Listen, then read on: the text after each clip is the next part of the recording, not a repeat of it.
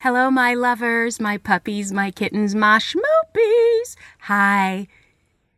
If you had to choose one episode of the entire series of What the Fockery so far, I am going to suggest this one. Yes, you heard, this is it.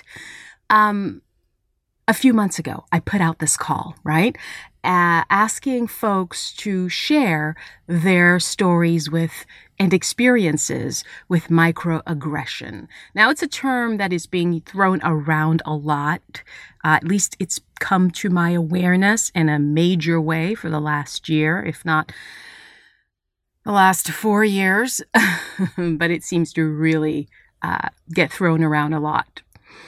And I was surprised at the number of submissions I received. A lot of voice memos from people I've never met. They've never met me. Some of them had never even heard of What the Fockery. And these people took time out of their busy lives to step in a closet or go in a car and just purge. And I thought I was just going to do this episode on microaggression where I was going to allow you, dear listener, to hear these awesome stories. Well, awesome as in not that positive awesome, but awe as in huge. Hear these stories, right? Except I came across a gentleman who happens to be an expert on the topic. So what a fun thing we've got ready. The plan is this. I will talk to our guest, and then we will listen to the submissions. And after each clip, we get to unpack. Before we begin, though, I have to send out a special thanks to a brand new Patreon supporter. Her name is Shanice Rand. Thank you, Shanice. You're keeping me going. And so grateful for you. Thank you so much, and meet us on Patreon. What the fockery is microaggression?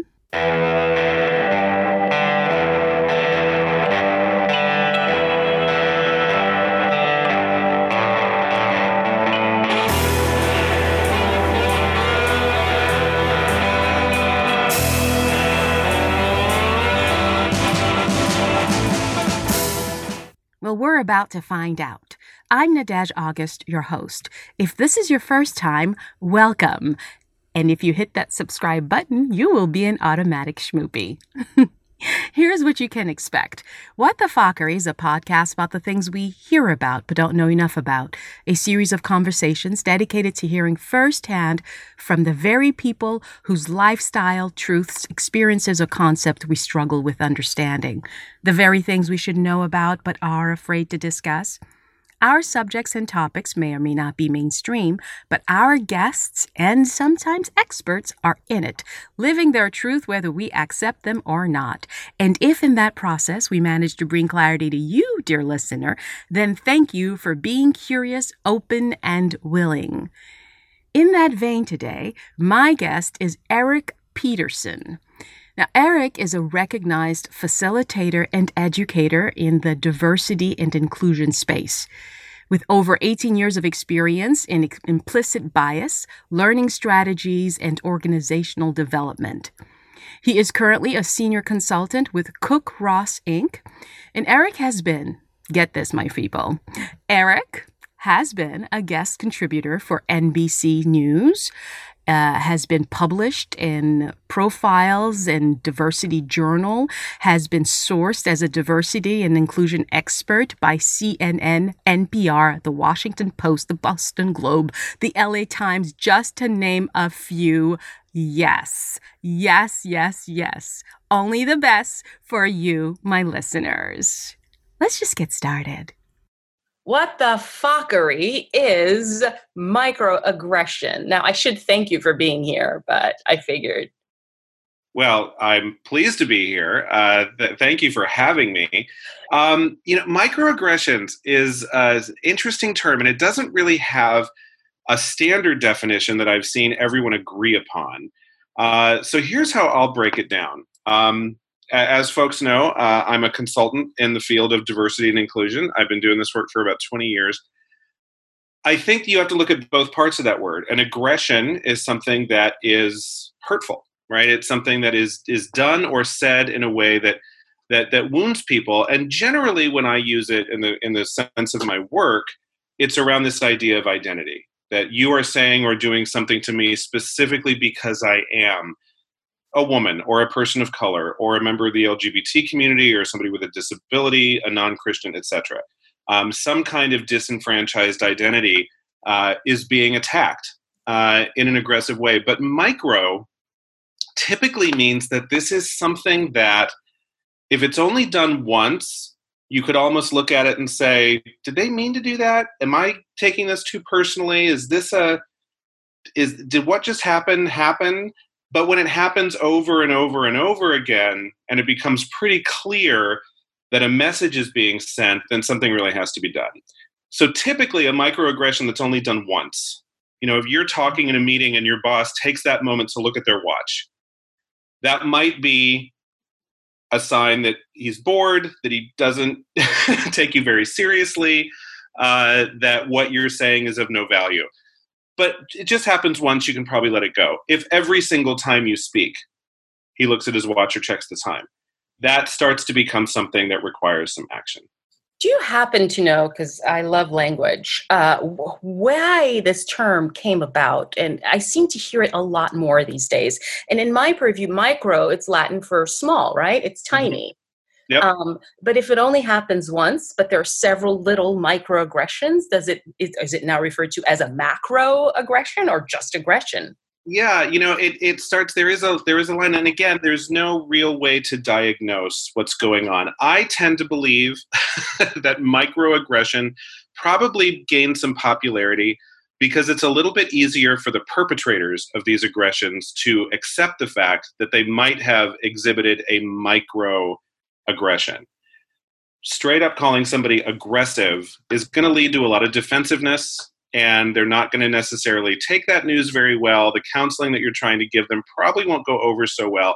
We do a lot in our industry of making this conversation easy for people in power to take, when the fact is that the people who are without the power are the ones who've been doing most of the suffering for a long time. Yeah, they're the victims. They're on the receiving end. Yeah. In your line of work, how did you even fall into that sort of line of work? I mean, who goes to schools like, I'm going to learn how to include people? Well, people are doing that now. I'm pushing 50, and so that's something that was not being done a whole lot when I was coming up in the world. I started out as a theater major. I was hoping to break into the world of entertainment and do that. I found out that while my talent is, up for debate, my tenacity was not there to actually survive all the times that you have to look for work while you're doing that particular job. I was not cut out for that. My brain did not handle it. Your job is to look for jobs, yes, basically. Exactly. And the tiny bit of time you actually get to spend working all the stuff that you've been trained to do feels like such a luxury. But I always tell people I learned a lot as a theater major that I put to use in my current role, because, so much time that you spend, and you're an actor, you talk to a lot of actors. First thing you do when you pick up a script is to say, how is this person like me and how is this person not like me? Where can I dig into my own experience, and where am I going to have to be inventive and think of some other things? You really do have to understand people. And understand people who are different from you. And so that was actually my love of theater and performance. And I wanted to be an actor, director, playwright, triple threat. That was my goal. A lot came from that. But when I got into the corporate world and I started doing some other things, I fell into training, taking some of those platform skills and being in front of an audience. And my fear of public speaking was a little bit less than some of the others in my field. And so I started doing a lot of training. And then when diversity training became popular, I just fell in love with it. Those became the only classes I looked forward to teaching. There's where my spirit and my passion really kind of aligned. And I just kind of thought, this is it. This is what I'm meant to do. And so I did go to graduate school and get a degree in organization development. so that I could help organizations make changes. But for me, it was always towards this idea of making your organization more inclusive of everyone who wants to work there, with the belief that a diverse working population is going to make for a better result. There's a strong business case, but for me, it's always been the values case that Got really it. carried me along. Yeah. So, question. It's interesting because when you're describing the work that, actors do, or this ability to understand others, or it sounds like empathy. Some might call it empathy, which is the ability to really feel, put yourself in someone's shoes. Question for you, and I've loved to know this answer for sure. Can empathy be taught? Empathy can, I believe, be practiced. I believe that you can practice and you can get better. I think that there are some people in the world who are naturally empathetic. They are born with a certain kind of pre-developed muscle, same as though people who can fall out of the womb and they're a lovely singer, and there are those who, and singing teachers will say even someone who is believed to be tone deaf can practice and get better. So yes, I do think that in a certain sense it can be taught. Is everyone going to be equally good at it at the end of all that teaching? Probably not. But I do think that, yes, it's something, and leaders in organizations, I will tell them, this is something you have to practice. This is a part of your job, is to learn how to put yourself in the shoes of somebody else and take a good look around and see what they are experiencing. And you can do this on your own. You don't need a whole lot of help once you get good at it. Yeah, wonderful. Well, that gives me hope. I wonder if it wouldn't be useful to teach empathy early in schools. I think that would be a great idea. And also just teach about how people are different and how people see different things differently. How two people can look at the exact same thing and walk away with two very different stories about what just went on. I think we do spend a lot of time teaching people that there is an objective answer for a lot of things. And the fact is, in the world of human behavior, there's a lot more shades of gray than there are strict black and white answers. Yeah, I always have that visual of and geometry of those two circles that meet, and somewhere in between, that's where they have commonality. So it's like black, white, gray, and there's more gray happening than there usually is either. Usually there's a sliver of black and a sliver of white and a whole lot of gray stuff. A whole lot of gray. Yeah, and also the analogies can go on, like siblings. We grew up in the same household, same parents, and how are we so different? We are a recollection of an incident that we both witnessed. We're going to walk away with completely different way of describing it. Our filters are different based on our own interpretations of our experiences and everything else. Yeah. Well, I would love to sit in one of your classes, Professor Peterson. You are Professor. I'm not. I work mostly in organizations, so I have a master's degree, but nobody calls me master. What? You're an independent consultant? No, I work for a firm. We're called Cook Ross. You can find us at cookross.com. And we work with organizations large and small to full service consulting. So we also do a lot of strategy work and a lot of assessments and things like that. But I spend most of my time facilitating workshops and doing kind of that level of education. Well, it sounds like you are the dream guest for what we are doing today with this episode. We're hearing stories firsthand sent in by folks all across the country about their personal stories of perceived microaggressions. And I say perceived, in no way am I hopefully insulting the kindness of those who were more than happy, perfect strangers, sending me their stories. People are dying to be heard, which is just amazing.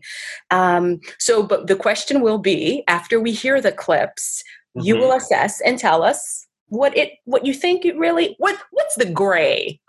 Sure. Okay. Well, I think that your use of the word perceived is actually really smart, because so much of diversity and inclusion work really revolves around this idea of intent versus impact, right?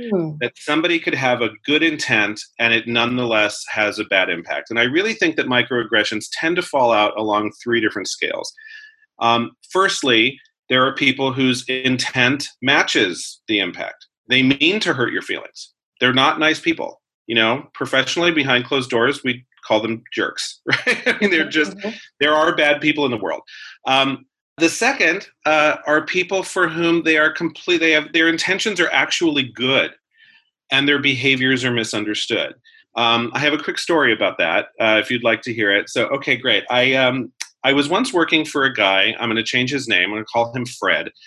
And Fred worked at the end of a long hallway that he had to go past everyone else's door to get to the elevator. And one night it was the end of the day, and the only people left in the office were 2 African-American women and an African-American man. And so he's walking down the hall towards the elevator to end his day, and he hears someone call out, "Good night, Fred." And he says, "Good night, Lynn." And I'm making up all these names. "Good night, Fred. Good night, Danielle." And he gets to the end of the hallway, and this man shouts out, "Good night, Fred." And he says, "Good night, John Boy." Now, if you're familiar with the Waltons, do you know that television show from the 70s? Yeah, it's a joke, yeah. Yeah, ended the same way every single time. Everyone's saying goodnight to each other, and Richard Thomas played John Boy, and it always ended with "Good night, John Boy," and the lights would go down. Well, these 3 people had never seen that show. And so to their ears, he just referred to an African-American professional as boy. Right? And it was not okay. Now, here's what I want to say, and I believe that Fred did not mean to demean John at all, did not want to, make him feel less than or, anything like that. I think he wanted to be in on this joke with everyone. Remember this old TV show, and kind of it was this sweet little ending. But there was a complaint made. And what I want to say about, when intent does not match outcome is that it's not good intent never cancels out a bad impact. If someone feels hurt, if someone feels wounded, you still have to take some kind of action. And "I didn't mean it that way" is not an excuse. Wow. And so Fred actually did the right thing. He went back to this employee. He explained where the joke came from. He explained what his intent was, but he also offered a very sincere apology for ruining his night, and saying something clumsy and assuming that he would get a joke that he clearly didn't have he was too young to have seen a lot of the Waltons, and it just wasn't part of his background. And he took full accountability for what happened. And I think that's really important, is that a lot of people hear about microaggressions and they think, well, I didn't mean it that way, and therefore it's okay, and I don't know anybody anything. And then I think there's this third category that is probably the biggest one, and that is where your intent was not consciously bad, but that you have some biases that live deep down in your brain, and they sneak out every once in a while. And so we live in a world that teaches us that white people are smarter and better looking, and they work harder, and that men are more even-keeled emotionally, and that straight people are more moral, and all of these really terrible, dynamics that are not true, right? These are not necessarily true statements of fact, and yet society tells us this over and over again, and they sneak into the back of our brain, and sometimes they pop out at inopportune moments. And so somebody might very well believe, but I didn't mean it that way.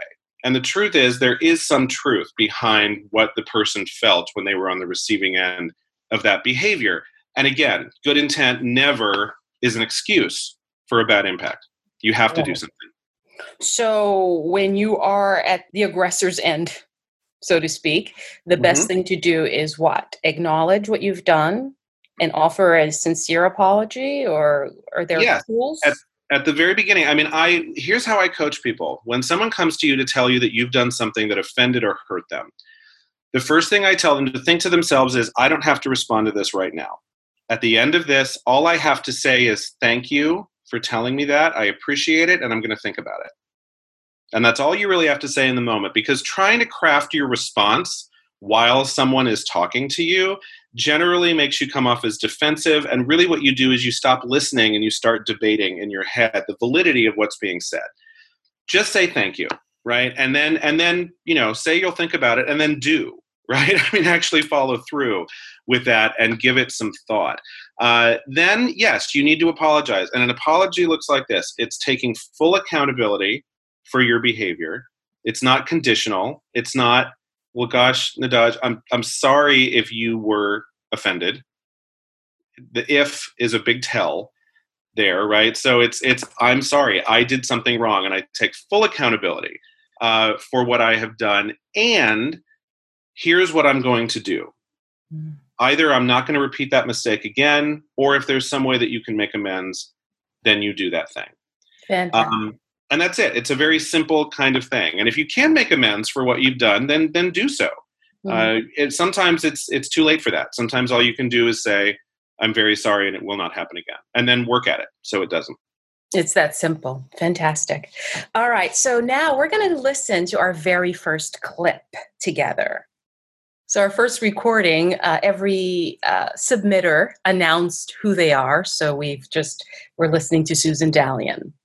Hi, my name is Susan Dalian, and I'm an actress, director here in Los Angeles, have been for many, many years. And I'm remembering a story where I was at a casting for a very big theater company in the Los Angeles area. And I had an audition with the casting director.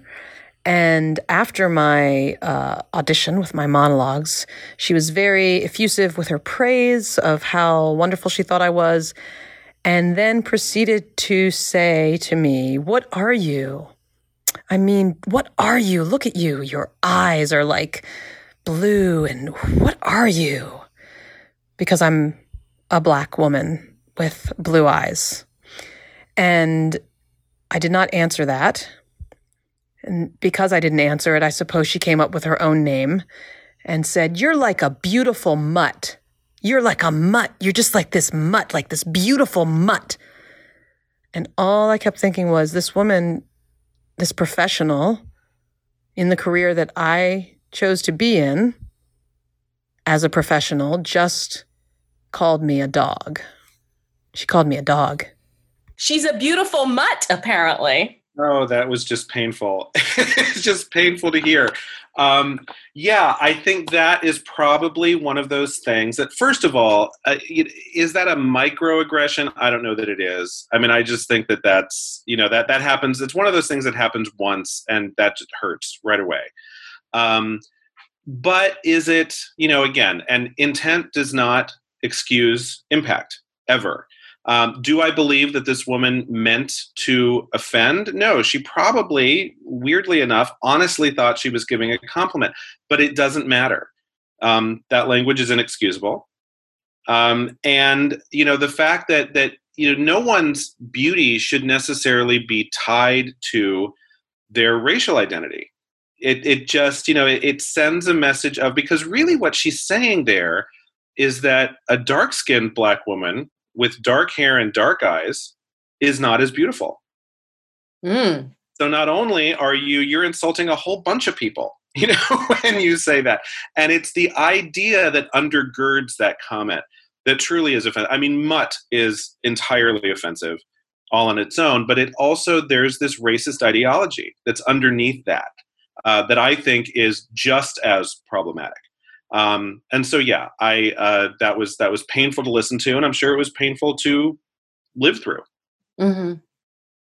Yeah. What do you think, incidentally, what is with this obsession of knowing where people are from, why they look a certain way, this need to know, what are you? I mean, that's not uncommon.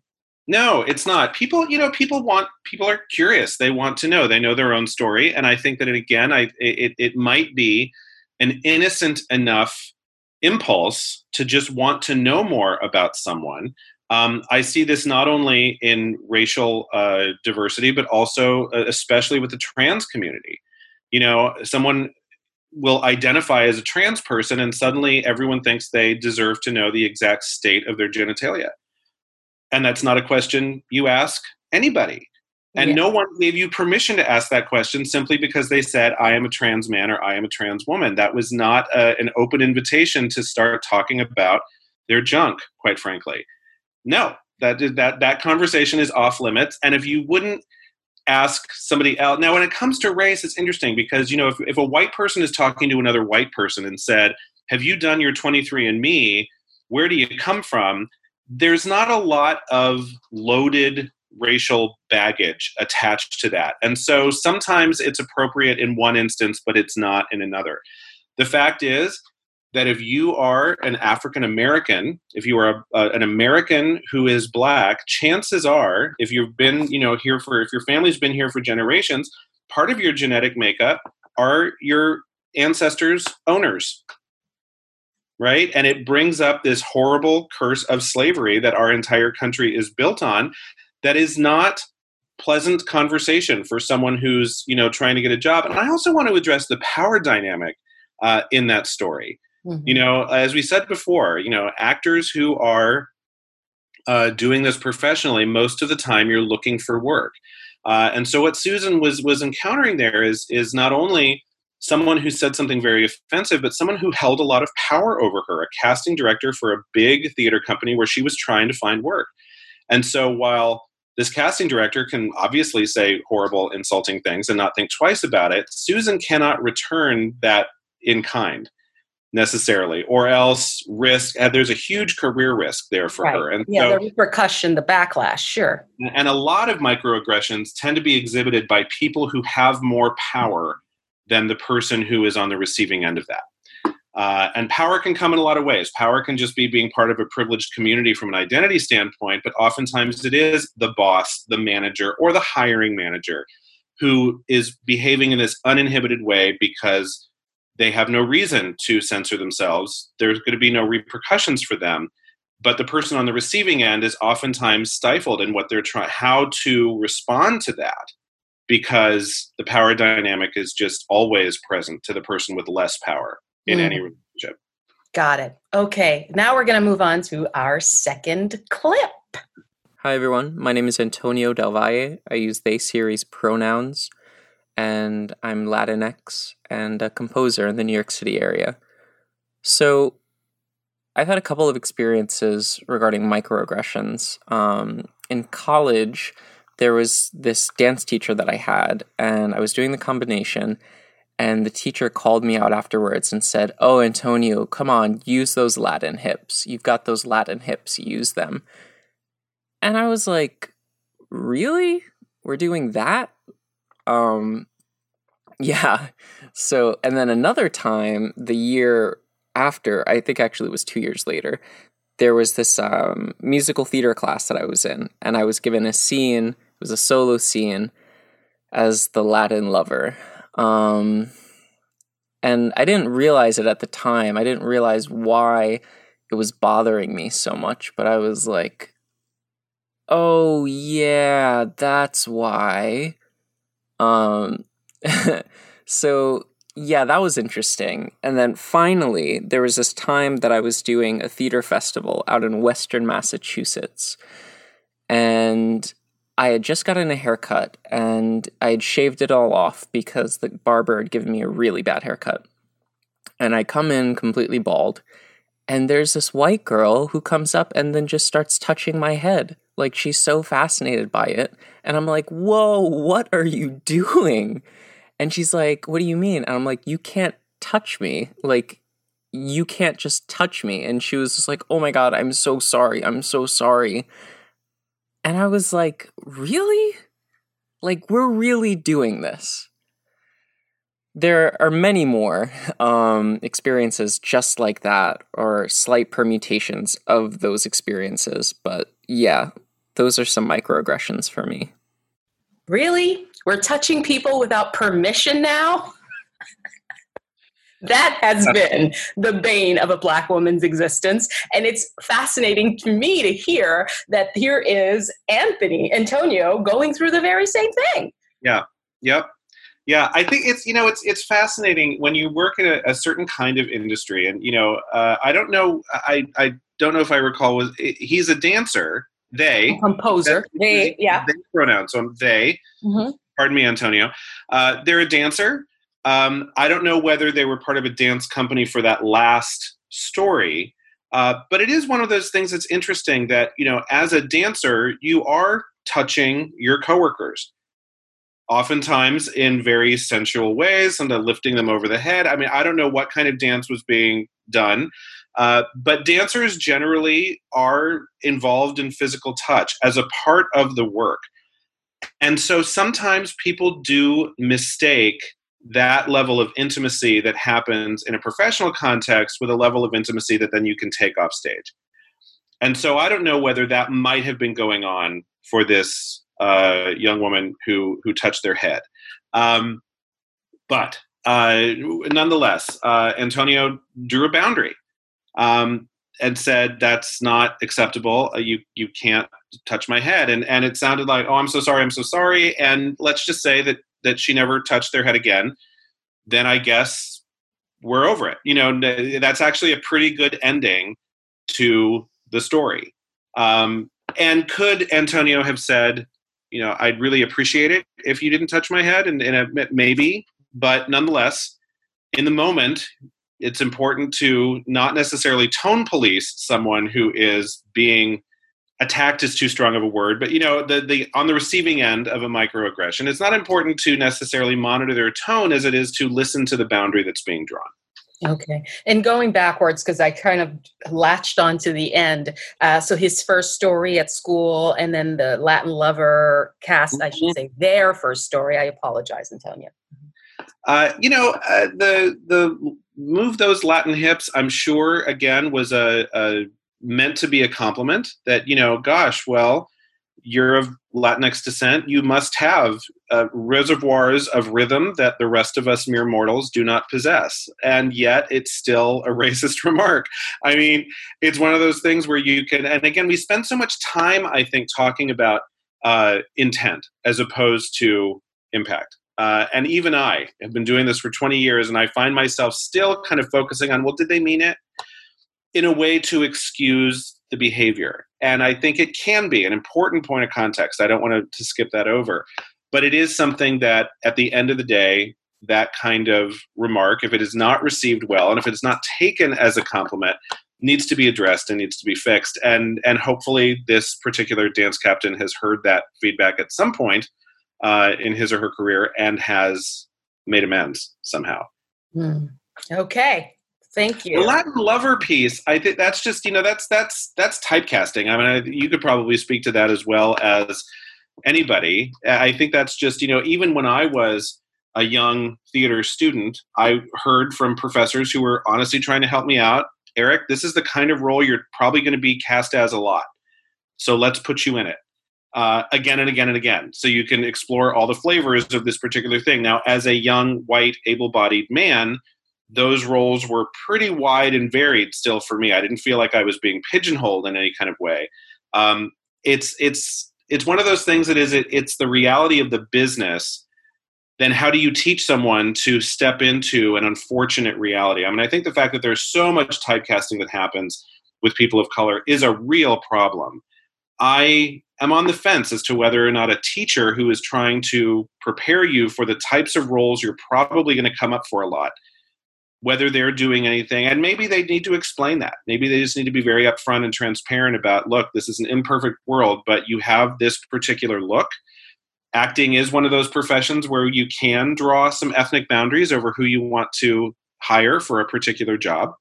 It happens all the time. It's considered okay to do that sometimes, and non-traditional casting is happening more and more, which is great. So I'm a little on the fence on that one. I'm stymied. Yeah, well, lest we forget too, I mean, roles for the Caucasian male is never lacking. I come from the belief that when you're in school, especially, and I think they were a theater student at the time, that is when skies should be the limits. That is when you should play roles that are non-traditional. A good professor, a good program should encourage students who don't look traditional to push the boundaries. When I was in my grad program, I remember having I don't even want to say well-meaning writer, but come to me and say, why don't you do Raisin in the Sun instead?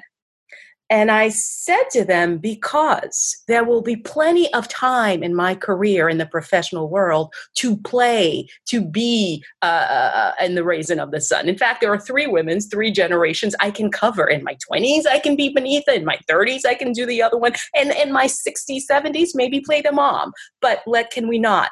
And they can't see that. Like, why force me to narrow my opportunities and my ability to stretch and grow right now when I'm going into debt to learn from you? So I'm a little incensed with that one. And I think I understand where they are coming from, Antonio, when he was like, really, Latin Lover? Like, yeah, why couldn't he be the lead? So that's totally no. Thank you for that. It's a totally valid perspective. And it's again, when I think back to my own experience, I was always told, Eric, you're not really good at playing people who are dense. Like there's this, you're a big guy, you could be, but that's just, we've decided that's not where your talents lie. It takes a special kind of talent actually to play that well, to know more than your character, but not necessarily reveal it. Eric, you're not that person. I see you thinking all the time. So let's focus you over here. And again, to your point, I still had so much to choose from. Exactly. And I would say bad teacher, because let's give Eric the opportunity whilst he's here paying to learn to stretch. Why can't you learn how to play a dense character? Yeah. I'm super intelligent, but I play stupid very well. No, seriously. Yeah, no, I had the opportunity to stretch that muscle. So, okay. I'm glad that you and I aren't exactly on the same page at all the time. And thank you so very much, Antonio, for your submission, because you're allowing this conversation. Absolutely. Okay, we are moving to our third piece. Here we go. Hi, my name is Takenya Banks. I am based out of Dallas, Texas, and I have been professionally acting for about 3 or 4 years. I have a heavy base in theater background, couple film credits, but nothing major, mostly like featured extra work. So I booked a commercial, first commercial, and I was super excited. I pulled up, major brand, everybody knows about it. I pull up and I was so excited because there were so many African Americans. I was like, yay, oh my God, we did great. We're booking. Getting there, everybody's super nice. We're waiting around all day. You know how it is. Hurry up and wait. They're coming and they're picking people out of the crowd. Like you come. We're going to set you up here. We're going to have you be a group, have you be a couple, right? So we switch scenes and the director is there and I'm standing. I've been chosen to be, as the camera pans around, I'll be featured in the scene. And there's a scene where he's like, okay, everybody join together. Everybody just kind of go crazy, look like you're having fun. And the director comes up and he says, I guess it was the person who was over. He was like, they're going to have a fit. The corporation. They're going to have a fit. There are too many of them right here in the front. And he says out loud, hey, we need not so many tans right here in the front. If we can get some of the tan, people to go towards the back and get some more of the lighter, some clear, some more lighter skinned people up here. You come here, you here. And they were clearly all white Caucasian people he was calling up. And the tans were us, the black people. And he was like, yeah, just all the tans it's so much tan up front. It's so heavy with the tan. We want to, make sure that we are, have a good mixture. So just get all the tans to move to the back.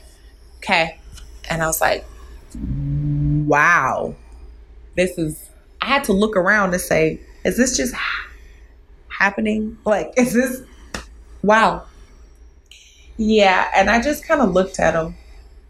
He didn't have any facial expression, no remorse. It was just, I think he thought he was being cordial about it and politically correct. It was very interesting. Very interesting. So, Eric, yours truly always thought of herself as a 10, but turns out I'm a 10. That is awful. I can only laugh at that. Apparently I'm translucent. You can see right through me. I think that Takenya's instinct is, I think I agree with her. I think there's this sense of, political correctness gone too far, that I don't want to say black people and I don't want to say white people. So I have a mental block around those words, and what comes out is 10 times worse.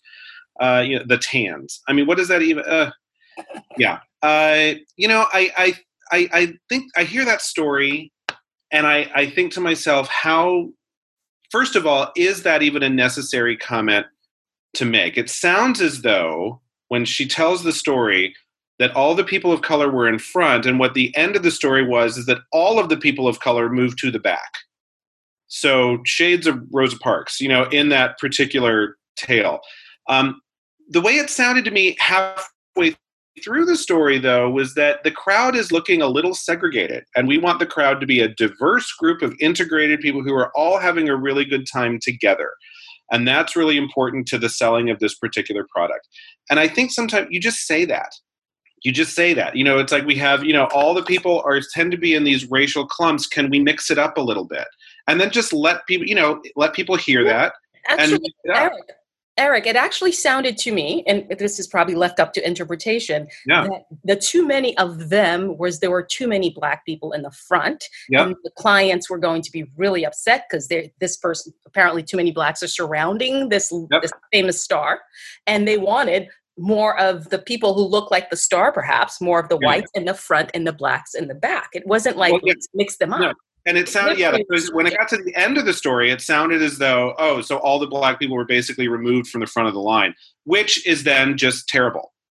Yes. Right? So I was halfway through the story. I was kind of like, okay, well, I can see where they might want to have, they hired a diverse group of people. You assume that they wanted to, and I tell people all the time, I work with a lot of ad agencies, and I'm like, the problem with having an all-white team on an account is that you're going to know really well how to market to one kind of consumer, but how much better could your clients do if all kinds of people wanted to buy their product? And so, having a diverse group of people not only writing the ads, but appearing in the ads can be really important to your work. That sounds terrible on a couple of levels. And again, the words are what we tend to fixate on, the tans versus the clears, which is ridiculous. But the more disturbing part of it is if we have too many Black people in this ad, people are going to be upset. Why? Do you not want Black customers? Do you not want Black consumers? Do you not want Black people to think that this is a product worth buying? Why? I mean, that it's a dumb business call, but it's also, it's hurtful and it's offensive. Right. Okay. Moving on to our next story. That is story number 4. Hi, my name is Rachel Steed. I'm from Austin, Texas, and I've been an actor for 17 years and a producer for the last 6. I started acting when I was 14. It was really the first place I ever found myself feeling comfortable and really enjoying myself. I'm biracial, Japanese and Scottish, and a lot of my my history with microaggressions and my experience of microaggressions comes from my eyes primarily. I have squinty eyes. I'm biracial Asian and I have Asian eyes. I wear glasses a lot of the time, so I think a lot of directors don't understand how the glasses magnify the size of my eyes until I take them off. And I'm frequently asked to do my eye makeup in such a way that my eyes look wider. And the excuse that's always used is, well, you can't see your eyes from the audience. Like, the audience can't see your eyes. And truthfully, it's not a real reason. That's not a real excuse. They can see my eyes just fine from the audience without having to do extra things to my eyes to make them look bigger or wider. This has happened so many times throughout my career that I don't really have like specific examples that I can name. But it continues to happen. It's happened within the last year. I was asked to do my eye makeup differently so that my eyes would look wider, and I don't do it. Sometimes I'll say, no, I'm not doing that. That's inappropriate. And sometimes I'll say, okay, and go away for 10 minutes and come back, and they'll be like, great, that looks so much better. And I didn't do anything. I'm not going to, I can't stop or help the way my eyes look, and I wouldn't if I could. So it's constant. And then the other side of it is, if they need an Asian actor, they need an Asian character, and I'm the only person who showed up to audition that is Asian, they'll often ask me to exaggerate my features so I look more Asian, which is also problematic and wrong. Overall, the moral of the story is don't cast shows you don't have people for. And don't ask people to change their appearance. If it's not required for the show, you shouldn't be asking it. So yeah, that's my experience. Oh, Rachel, poor thing. I mean, no words from me. I mean, when I first heard this, I was just like mouth agape, like, what? Yeah. Yeah. And it just, our biggest enemy oftentimes is ignorance, right? This is not, it doesn't sound like, again, somebody is necessarily out to be hateful, and yet the impact is such that it's painful. And so it doesn't matter that the intent was born out of not knowing better. But one of the reasons why I do what I do, and I always tell people at the end, is like, now what? It's like, well, now that you know better, you have to do better. And the truth is that people who belong to these majority groups, whether it's white people, men, straight people, cisgender people, what I call temporarily able-bodied people, because disability is one of those identities that can come upon you at any moment. The people who are disenfranchised in this world know a whole lot more about you than you know about them. And that's just the truth, because the world is built for the people who are in those power groups. And the people who are not in those power groups still have to navigate that world, and they end up learning a whole lot about you. And you don't have to know anything about them to get through your day. So I don't need to know what Rachel goes through each and every day to get through it, because it doesn't stop me from living my life. And ignorance is just as painful as out and out hatred. And me trying to do what I can to belittle her or ruin her day. I hope these folks learn. And I'm glad that sometimes she does. I don't blame her for sometimes. I actually did chuckle, I will admit. None of these stories are really funny. But when she said sometimes I just go away for 10 minutes and I come back and they're like, oh, that's great. And she probably just kind of rolls her eyes and go, all right, fine. But I'm glad that sometimes she does say, no, I'm not going to do that. That's not appropriate. And it's not appropriate for you to ask me, and I'm not going to do it, because those kinds of boundary settings, I know that people will think, oh, you're just so sensitive and, all of this woke PC nonsense, and why do we do this? But that's how people learn, and it's not always fun to learn that you're doing something that is not okay. I mean, but it's important. It is so ridiculous to ask her, can you look more Asian? Like, what the hell does that even mean? I want to apologize to her for having to even deal with that. It's just, it's offensive and hurtful, and I'm not wanting to take anything away from Rachel's story or even this time of hers. I liken this to when a Black person sounds educated. They want to know either where you're from, how is it that you sound this way? And personally for me, I think President Obama, because prior to Obama, they would always ask me, can you sound more like, all right, I'm just going to say it. Can you just sound Black?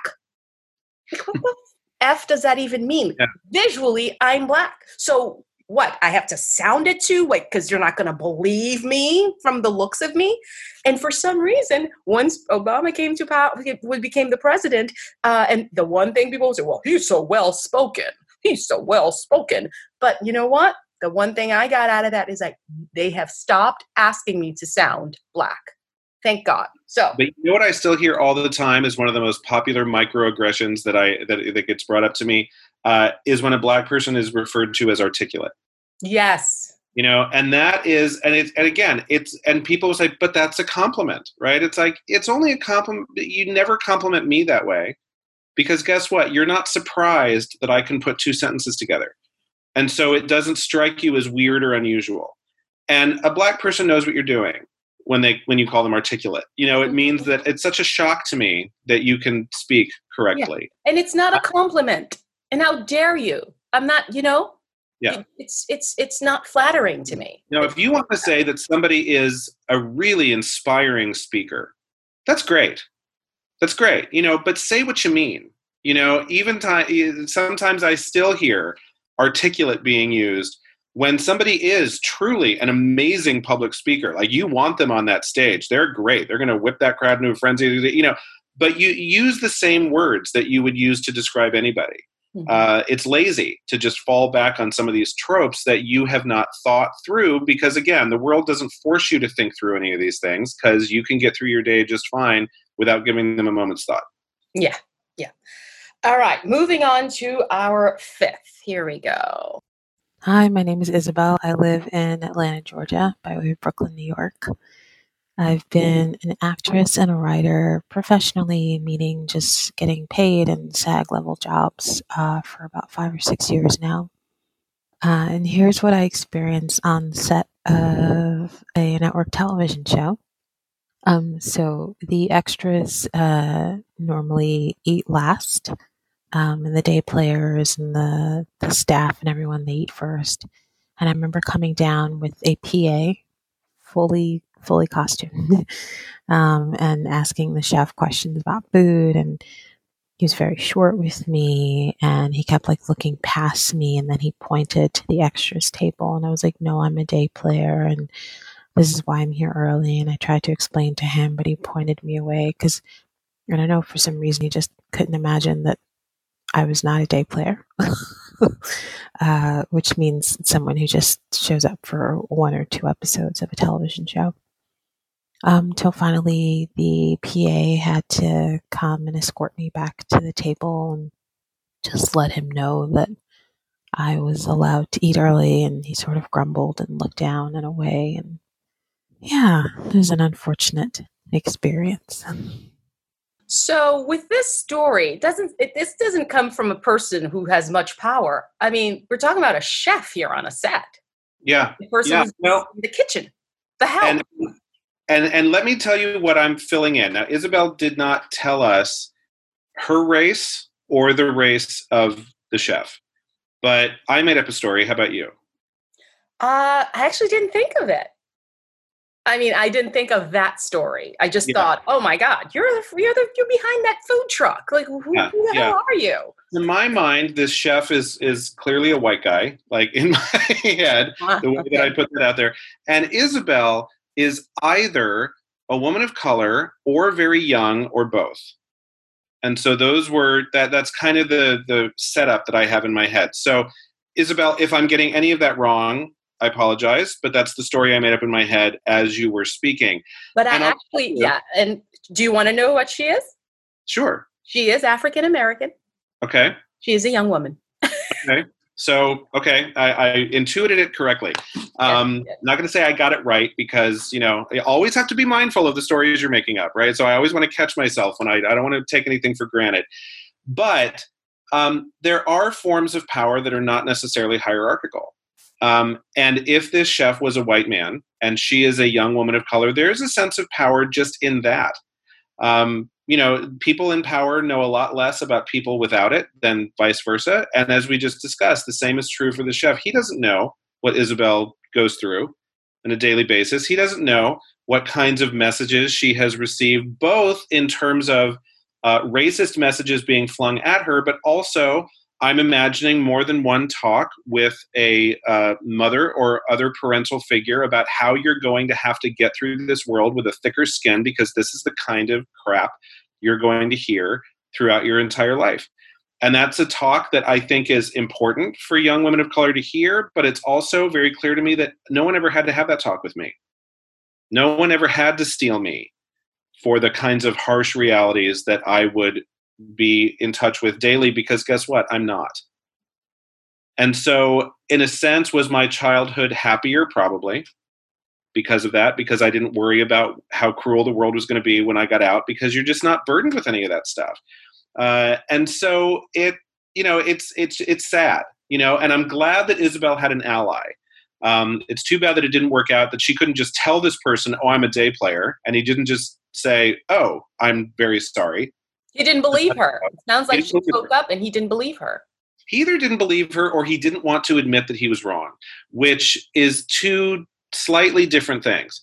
Sometimes people know they're wrong, but they're just not going to admit it, because to do so, I think about our current president actually in that realm a lot.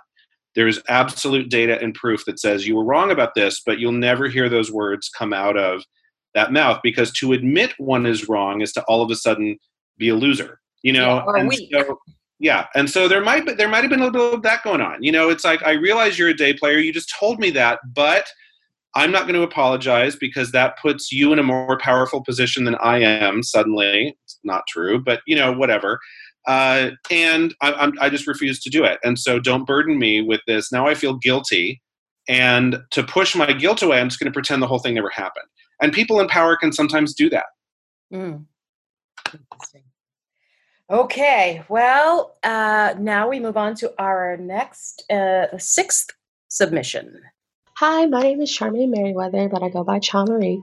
I was born in Okinawa, Japan, but I grew up primarily in Little Rock, Arkansas, and I currently live in Kansas City, Missouri. So I've been in the entertainment industry, I would say, pretty much my whole life, but I would say that I've only really been doing it professionally for like the last 5 or 6 years.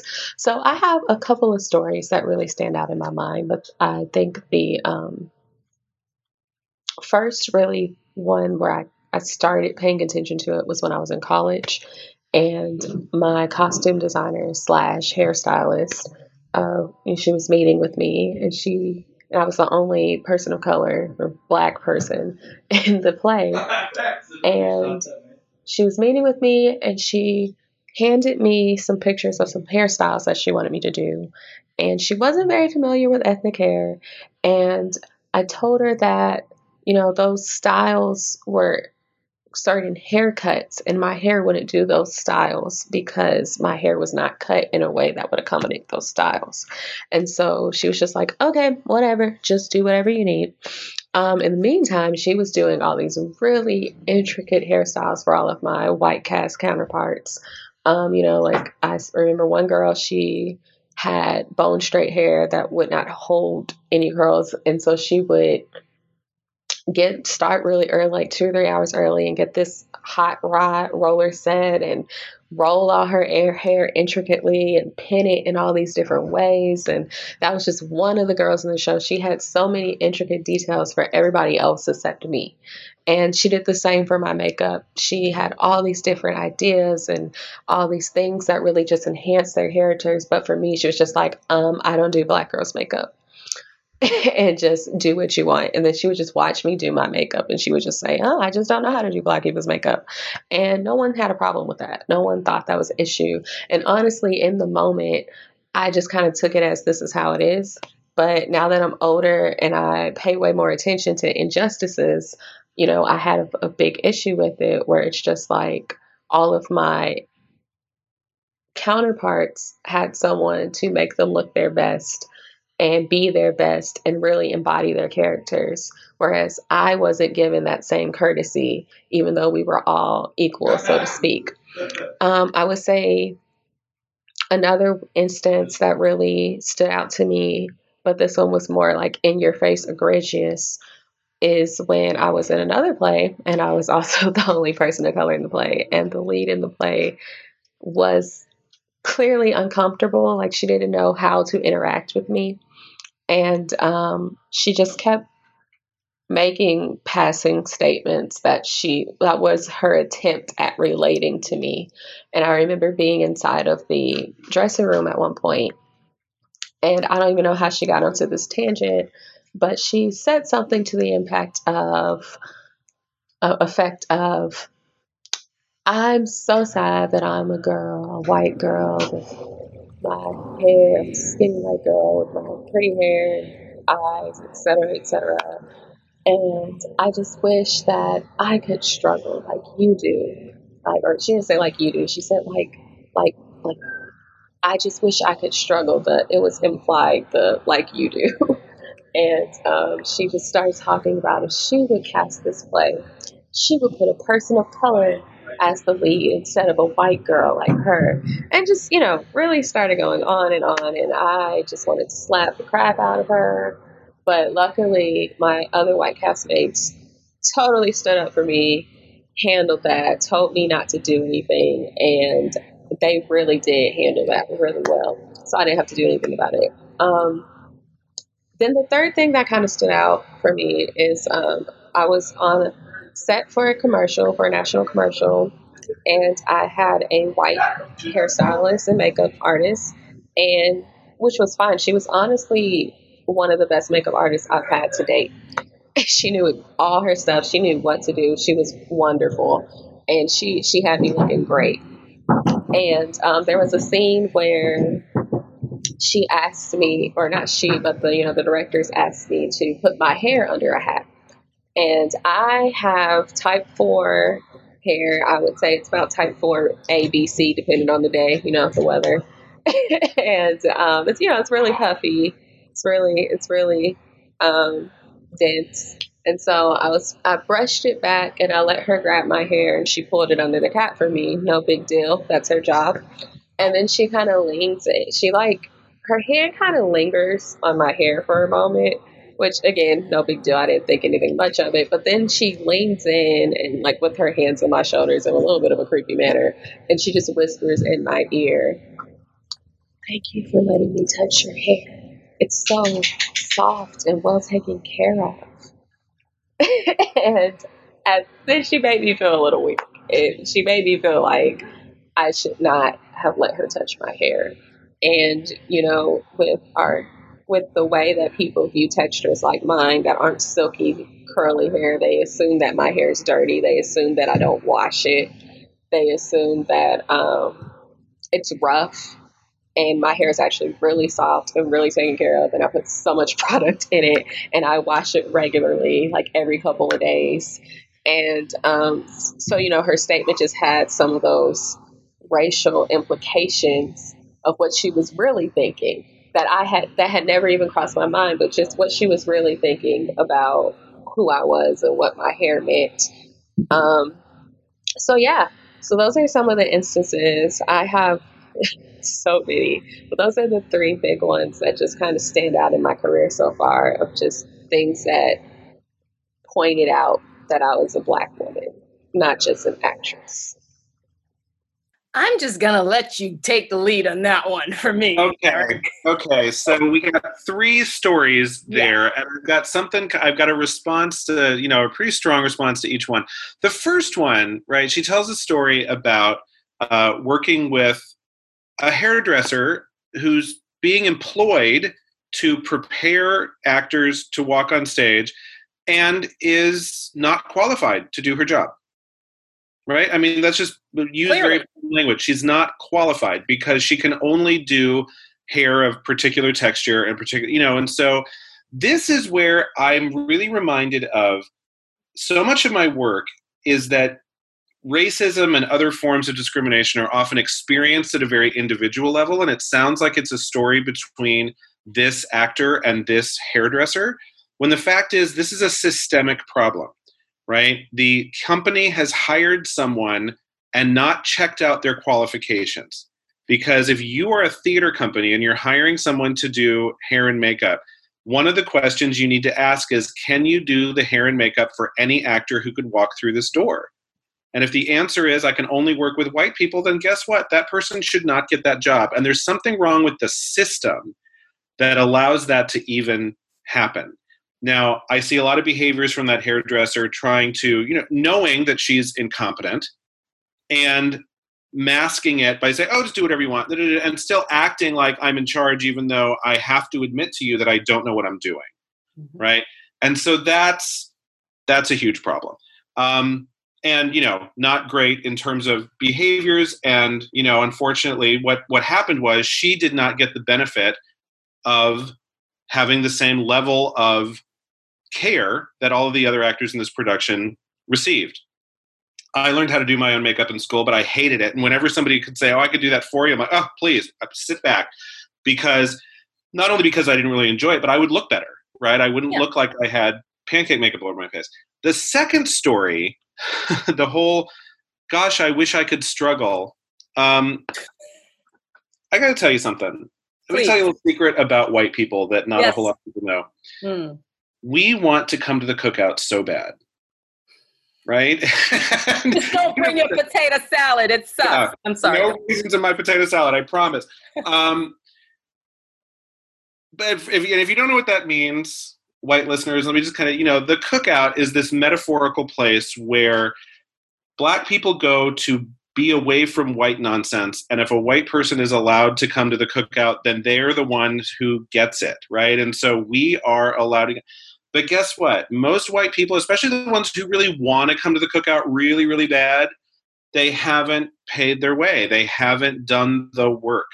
to understand it. And it's one of those things that the more work you do, the more you realize that sometimes people who belong to disenfranchised communities actually need to have their own space, just so they don't have to watch everything they say, just so they can just live for an afternoon free of some of these societal mockeries. Yeah, and so this hasn't been mentioned yet, but I'm part of the LGBT community.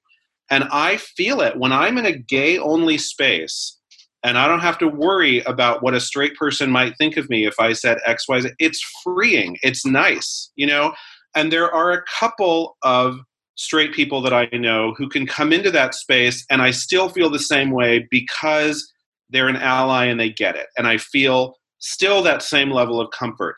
And it's rare. And so I get it, but this white woman wants to go to that cookout so bad, but she hadn't done the work. She clearly does, because the truth is, the more she learned about this nation's history, lady, you don't want to struggle like that. You don't. You don't. I mean, it sounds like bullshit as soon as she says it. And so immediately, that's just silly.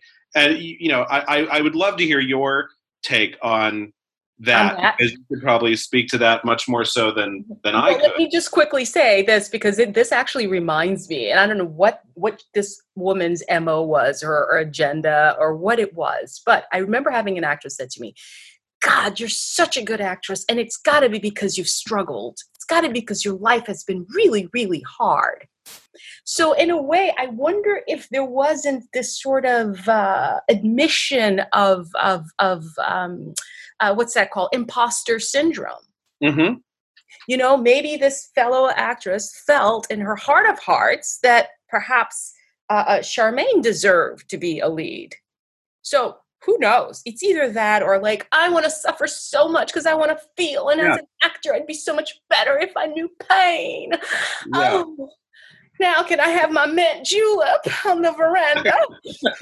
Exactly. It's like, it's not, and I think this is also something where you can get into a whole other, have you ever done a show about what the fuckery is method acting? Because that could just be a whole thing, right? I don't necessarily, I am a little bit, as time has gone on, a little bit more on team Laurence Olivier and less so on team Dustin Hoffman. If you've heard that funny story, it's like, my dear boy, why don't you just try acting? Sometimes your imagination can do things and you don't actually have to suffer. But yeah. But kudos to the castmates who told her, don't do anything, we'll take care of it. And took care of it. Not just don't do anything, but probably took that woman aside and said, what you just said is wrong in all kinds of ways, and let us tell you why. The final one, I apologize to Charmaine. I was laughing the whole way through it. That creepy whisper, thank you for letting me touch you. It's a cringy kind of laugh, but it was just like, oh my God.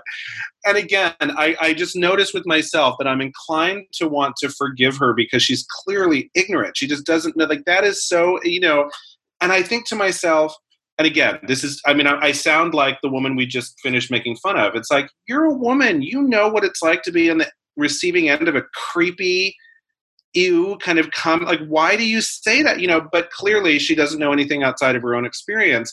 And it's, what's also interesting about that story is that Charmaine had no problem with it until we started getting the creepy whisper. What I noticed, though, what I heard, is that Charmaine needed to take a little bit of time out of her story to assure you and me and anyone else who might be listening that I wash my hair. And it was sad to me that she had to just explain all this. Yeah, and the fact is, because a lot of people don't know that. That's the sad part, is that even in the midst of telling the story, which should just be ridiculous on its face, it actually requires some explanation so that everyone listening to the show can hear that there actually is, that this is the reality, right? Okay. And that made me a little sad in the midst of this really funny story. And while we're at it, I'm going to set the record straight right now too, because earlier on I talked, I made a crack about hair, how it drives me crazy, the bane of my existence. Here's the problem. This fascination with needing to touch our hair has got to stop. And I'll explain why for the white listeners. It is because it's a reminder of property. It's a reminder of, I own you and I get to touch you without without your permission. And so my lovers have absolute permission to touch my hair. My family does, but you, the perfect stranger, you don't get to do that. Can I touch your hair? Why? Do I ever walk up to you and ask you to touch hair? White people, do Black people walk up to you and say, hey, can I touch your hair? Or do we just like put our hands on you? If we did that, all hell would break loose. Wouldn't all hell break loose? Oh, that's interesting. We have a story about hair, don't we? Oh, I'm just saying, I can't imagine. Like that rarely ever happens to me. Only when someone is flirting with me and we're clearly flirting and I've returned the flirt, does someone ever feel like they can start running their fingers through my hair? And typically at that point, it's a welcome gesture. But no, it would absolutely not be in any other. I'm looking at you through this and you have great hair. I'd want to like, woo, Eric, hi. But I would do that after we're friends and it's cool and you do it and that's fine. Yep. But like don't do that. Like just don't. Well, it kind of, it reminds me of the Antonio story, right? Because some people felt the need to touch their hair as well. And, when the relationship supports a certain behavior, then it's okay. And not all relationships are the same.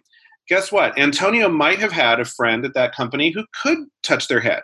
Yeah. And it would be fine. But it's not okay for you. Just be, and so if I witness somebody running their fingers through your hair, it doesn't make it okay for me to just say, oh, well, your hair is now common property and I can just take a turn. No. I mean, bodies are, you have agency over but you should have agency over your body. And no one gets to touch it unless you say it's okay. Yeah. And it's complete invasion of personal space. How I might react to you, perfect stranger, walking up to me and touching my hair may not be what you expect. It may be violent. And then who's wrong? I would be wrong, right? Because I had a violent reaction towards you in response to your invasion of my personal space. Hey, 6 feet apart is not a mistake, Literally the amount of space you need so that your personal space can live. Exactly. And you're doing a great job of setting up Sean's audio, aren't you? It worked out beautifully, Sean. Okay, guys, you're going to love this one. Hang on a sec. Here we go. Hi, I'm Sean. I live in Los Angeles.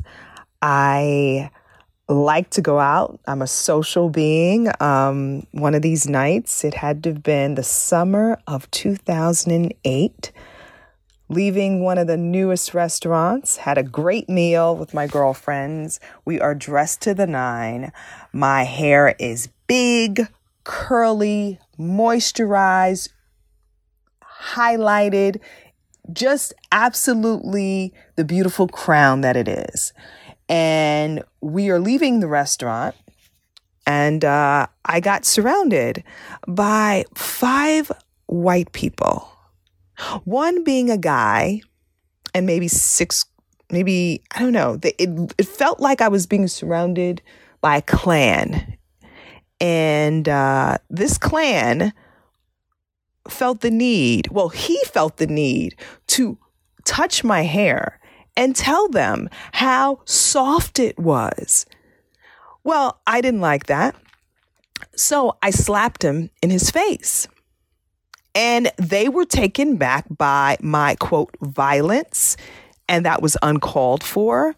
And she said, well, the friend that was with him said that, what was the problem? What was the big deal? I had beautiful hair. Why can't they touch it? And I said, well, would you appreciate someone coming up to you and just touching your hair? And she said, well, I don't think it's a big deal. I said, well, your hair is not as good as mine. So maybe that's why you don't have a problem with it. And they just could not understand why I was so upset that my newly washed, deep conditioned, glistening, moisturized, freshly trimmed, beautiful halo of a crown should not be touched. The fact that they felt that I was a part of their property was the thing that annoyed me so much.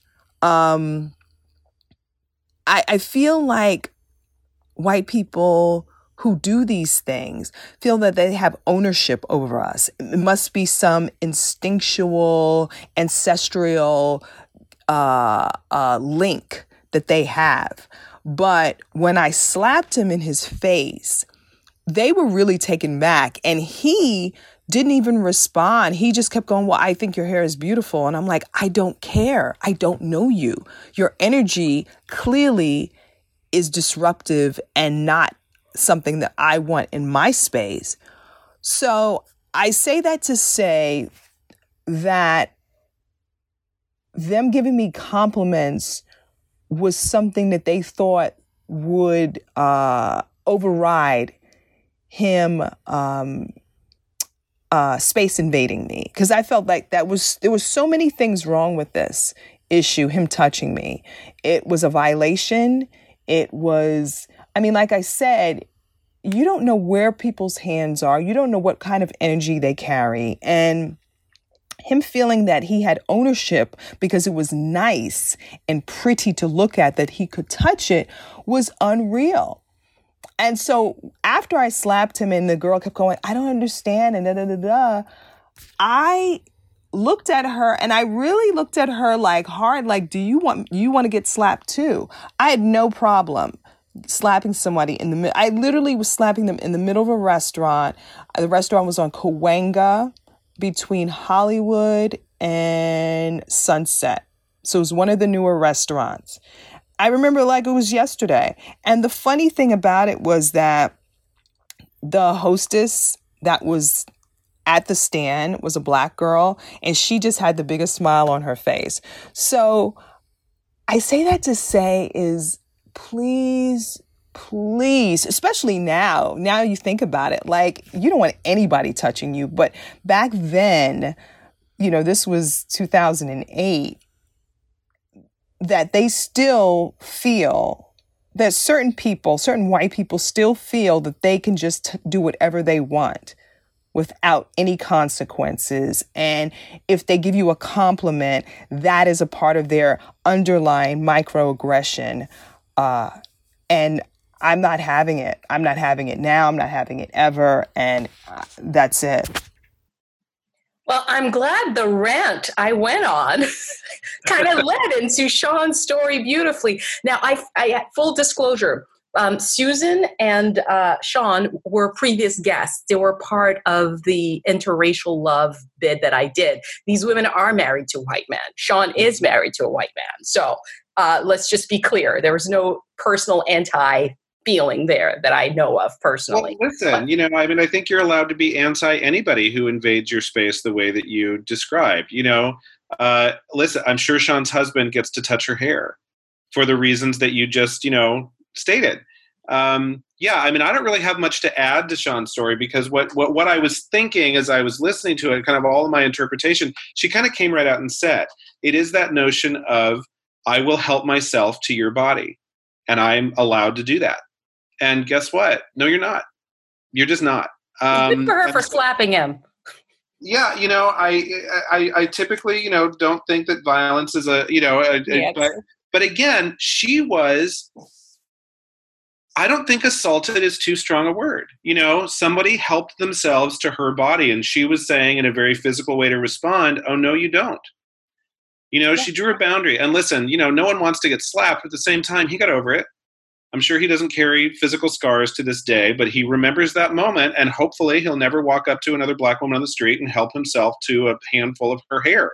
Right. And I agree, the violence, of course, is never the answer, but it is that visceral reaction that you have when you're being attacked. You feel it's a perceived threat. It's a perceived threat. When a stranger walk up to you and grab a handful of your head. Yeah. When a stranger on the street doing that to you, and again, we're talking mostly about race, but there's also a gender dynamic going on.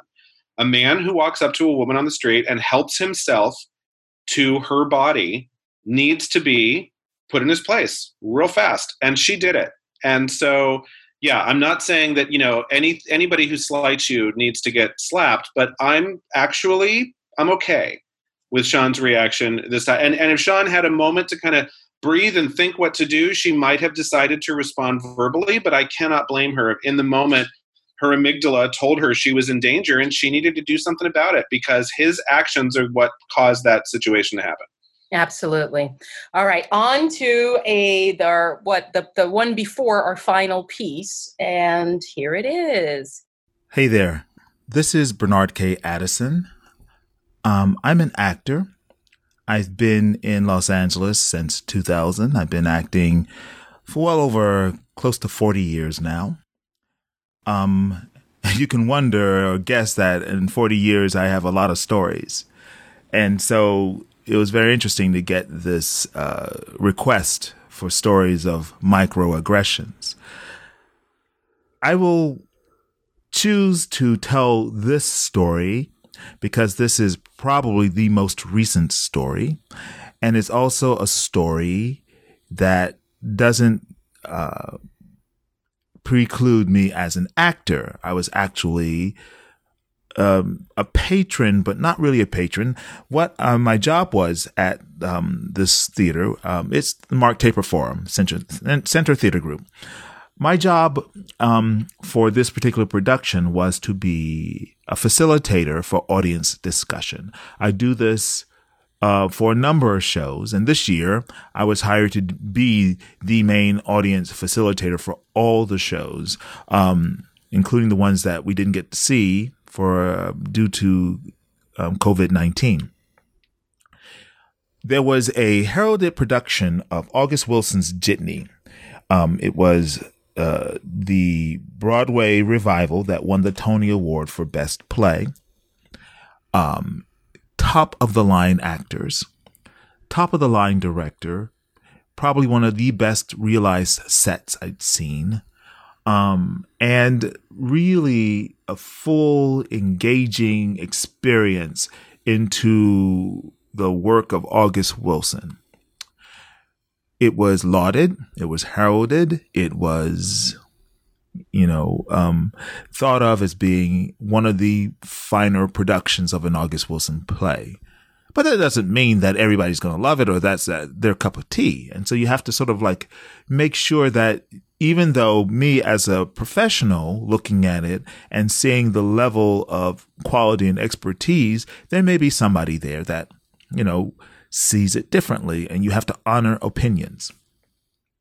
So this one particular night, I had invited a former student of mine who now currently lives in San Francisco. She's working with the education department at San Francisco Opera. She's a Korean American.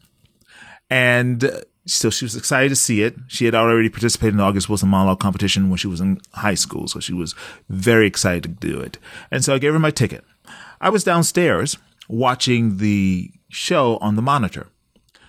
As I was watching the show on the monitor, doing work, making notes of like how the audience is taking the show this evening so I could be engaged with them when I talked to them after the show. The elevator door opens and this slightly inebriated white man comes out. And I think he's looking for the bathroom. And so I don't really say anything because eventually they figure it out and they go to the correct bathroom. But he's sort of there and he's sort of like sighing and humming and walking around and everything. And he spots me. And I'm on my computer and I'm working. That doesn't stop him from coming up to me and interrupting me at work and saying, excuse me, do you work here? Are you in the cast? What do you do? So these interrogating questions. And I'm like, well, yes, I do work here. No, I'm not in the cast. Well, what do you think of the show? I'm like, I'm here to find out what people think of the show. Well, I just think it's horrible. I just think it's awful. I think it's just, what is going on stage? They're just shucking and jiving and they're not paying attention to each other and stereotypes are over the place. I couldn't stand it. I had to get out. I can understand people not understanding culture. But to not understand culture and then to turn it into shucking and jiving really raised my antenna on this man. And I didn't say anything to him. I just let him sort of like go through it. And he's sort of like, well, I guess I must be missing something. I must be in the wrong for something. And so he sat down and he was there. And the monitor is on and I'm watching the monitor and I'm doing my work. An usher comes down to get ready to do their prep for intermission. And he yells to the usher, "Can you do me a favor? Is there any way to shut this off or turn this monitor off? I can't stand it. I can't stand it." And I had to step up and say, "I'm sorry. I'm working. I'm watching this. This has to stay on." And he said, Oh, I'm so sorry. I'm so sorry. I'm so sorry. Near the end of the first act of the play, there is a very highly charged, emotionally dramatic confrontation between the father and the son. It's the high point emotionally of the play, and it really invests everybody. And he watches it, and he goes, "Well, this is better. This is better. I like this. Did they change the actors?" And I looked at him and said, "No, you don't change the actors. It's the same actors you saw at the top of the show." He says, "Well, this is better. I like this better." So I'm already over him. I'm done. Intermission happens. My student comes down and we start talking because we haven't seen each other in months and we just like to talk. And she was like, "Oh my God, I have great seats and this is beautiful and I'm having a great time. And oh, it reminds me so much memories and it's so good. It's so good." And he makes a beeline back to us and starts talking to my student in front of me. "So, who are you? Is this your first time at the theater?" He says, No. Well, I noticed you when you first came in. What do you think of the show?" And before she could even say she liked it, "Well, I don't think it's very good. I didn't like it at all. I had to leave. I couldn't stay in there another 5 minutes, blah, blah, blah, blah, blah." And finally, I had to say to him, "Excuse me, sir. This is a former student of mine. We haven't seen each other in months. I would like to have a conversation with my student during intermission, if you don't mind." I'm so sorry. I'm so sorry. I'm so sorry. So he goes away again. And so we start having more conversation. And then he comes right back. And he goes right back to my student and he says, "I just have to let you know that I noticed you when you first came in. You were so exotic and you looked so excited to be at the theater." And of course, red flag is up on exotic. Talking to a Korean American student and you call her exotic. And then he pulls out his phone. And then he shows us a picture of her that he took when she found her seat in the theater before the show began.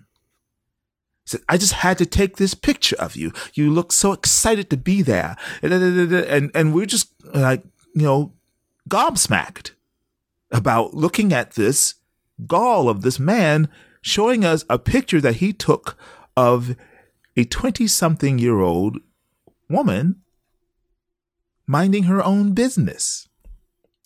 So he walks away again, and I see his wife. And then I call his wife over to me. I said, "Can you come over here for a second?" I pulled her aside and I said, "I don't know what's going on right now, but your husband just showed us a picture of my student that he took without her permission at the start of the show. And I need you to go to him and have him delete that picture."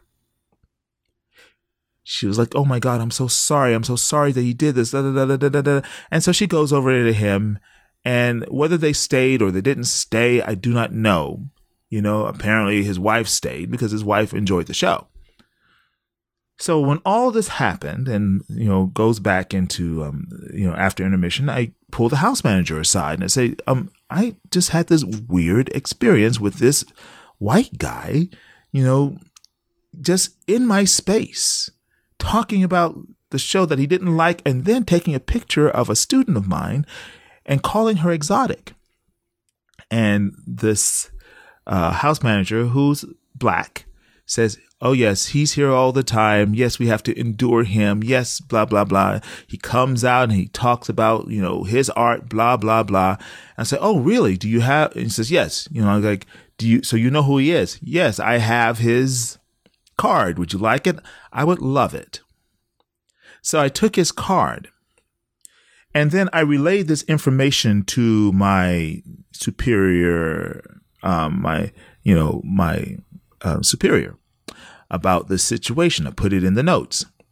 And he was like, I can't believe this happened to you. I'm so sorry. I'm so sorry.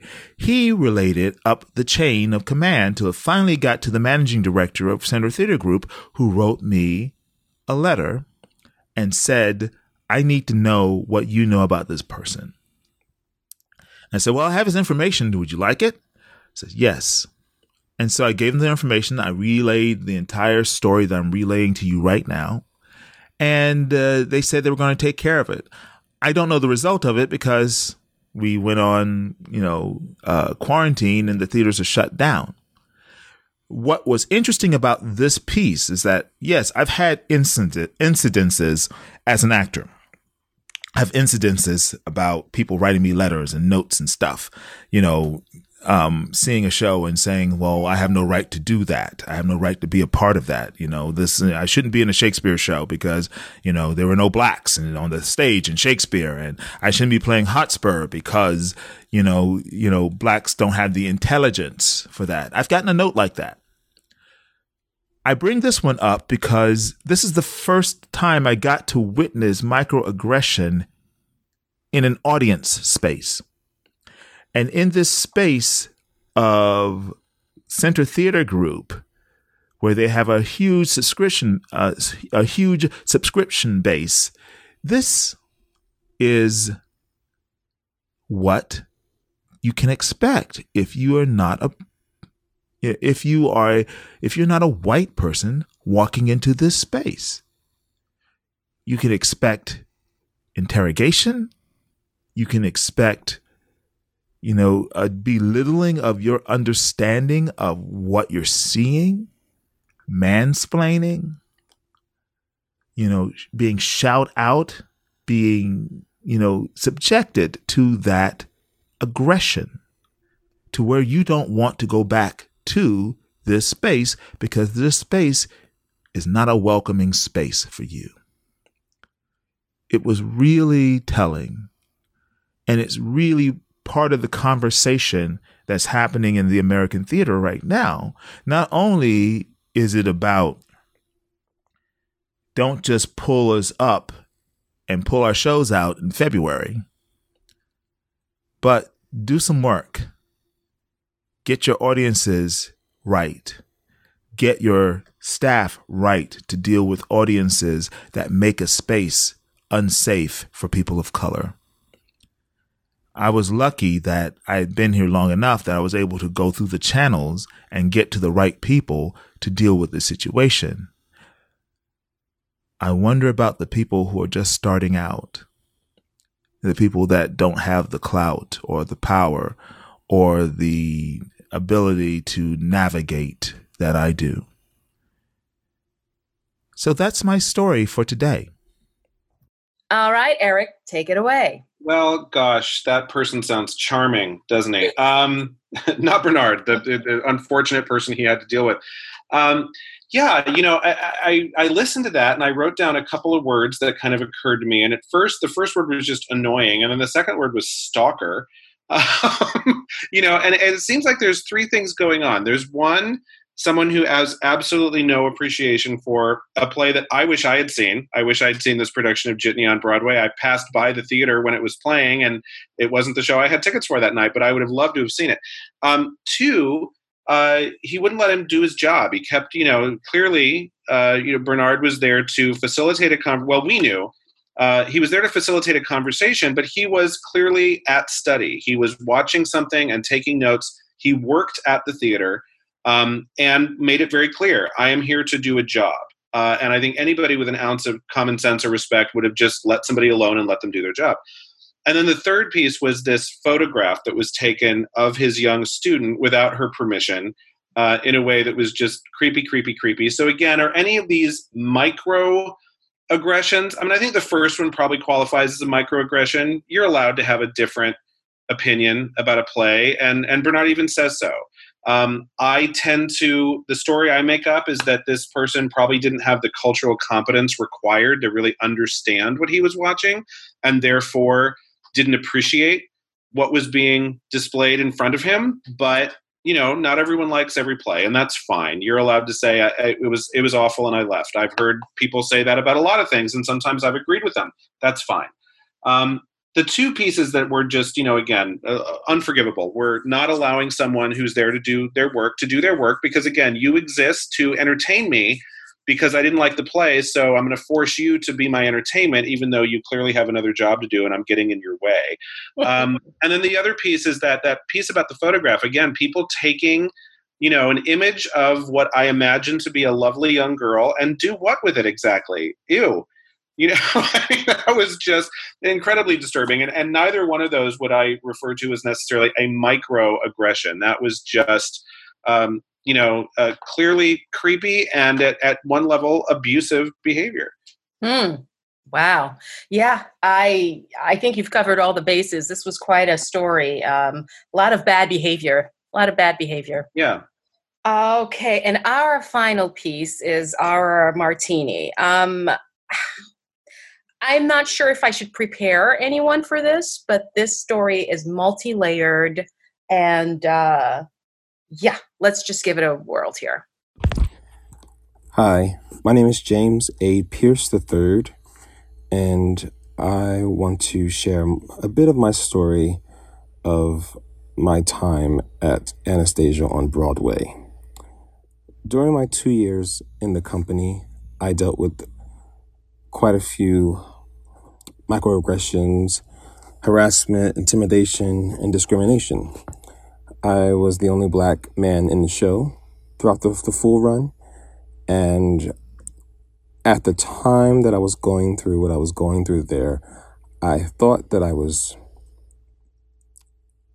going to receive guidance and help, and I found out later, after the show was closed, that these people were doing things purposely to intimidate me or try to aggravate me to try to get a reaction. The incident I'm going to talk about specifically in this podcast is about a person who was a leader. He was a dance captain. His name was Dustin. He was a dance captain of the show, and he is someone who does hold a position of power and works closely with casting directors and choreographers and directors and has say when it comes to hiring. So at times people will give him the benefit of the doubt, not just because he's white, but because he has hiring power. And I want to talk about what he did. In November of 2018, I noticed that there was a drawing of a penis ejaculating over my name in the dressing room. Now, in the dressing room, we had this chalkboard, and everyone in the cast, when the show first opened, we all signed it, our signatures. And there were a couple of new guys in the show at this time. The show had been running for a little over a year and a half at the time. And someone mentioned the word dick. And so I looked up and I saw it. And I had already been in contact with Equity about some wardrobe issues and some aggression that was being directed towards me from the stage manager as well as the company manager.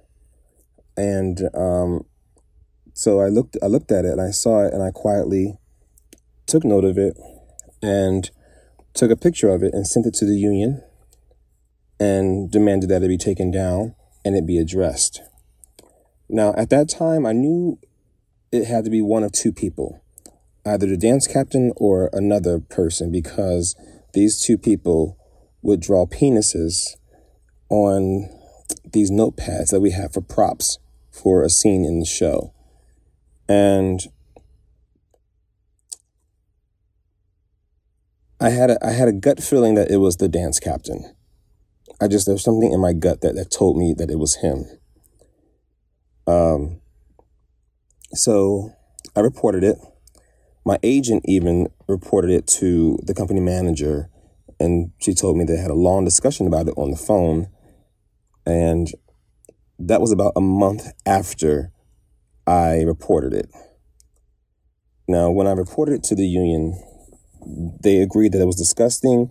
They would address it. They would have it taken down, but they told me to lay low and just go under the radar, like trying to draw any attention to myself, and which is what I did.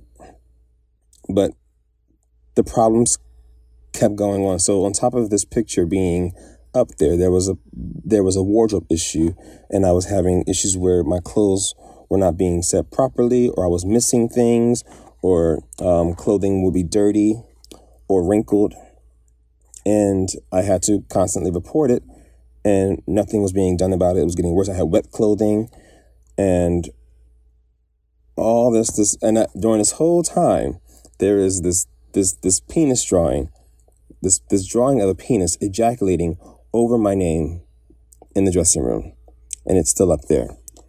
So as time goes on, it's still there. Things don't get better. The stage manager, she's being very aggressive to me backstage. I mentioned some of that in the article that came out last year about my issues in the show. I'm emailing and calling Actors Equity on a regular basis, like almost every day, trying to get this thing taken down, trying to have these issues handled, trying to file a report against the stage manager because she's being abusive and putting her hands on me. She tried to accuse me of not being sick. I called out sick for one day and was trying to get me written up, and the company manager tried to they tried to intimidate me in emails, and I called out sick for one day in December, and so it was getting really nasty. And then on top of that, they were spreading rumors about me within the cast members.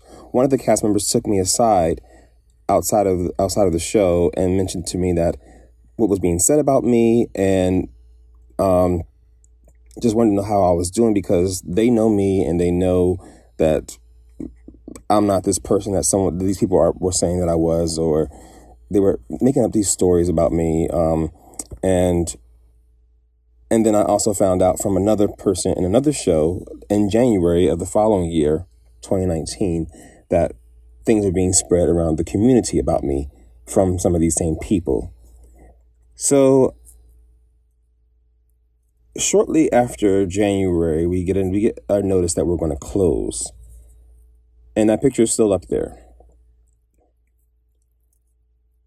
I'm aggravated about it because nothing was done, and I've been asking them something about it over and over again. So the day before the show closes, I emailed Equity one more time. And I said to them, I was like, I am disgusted and disappointed in you. We've talked about this multiple times. The show is closing tomorrow, and this picture is still up here. It's been up here for I don't know how long, but I've mentioned this to you since November. And you've done nothing about it. The company has done nothing about it, and it's still up here. Right after I sent that email, this guy, Dustin Layton, the dance captain, he took a picture of it, posted it on Instagram, and tagged me in it.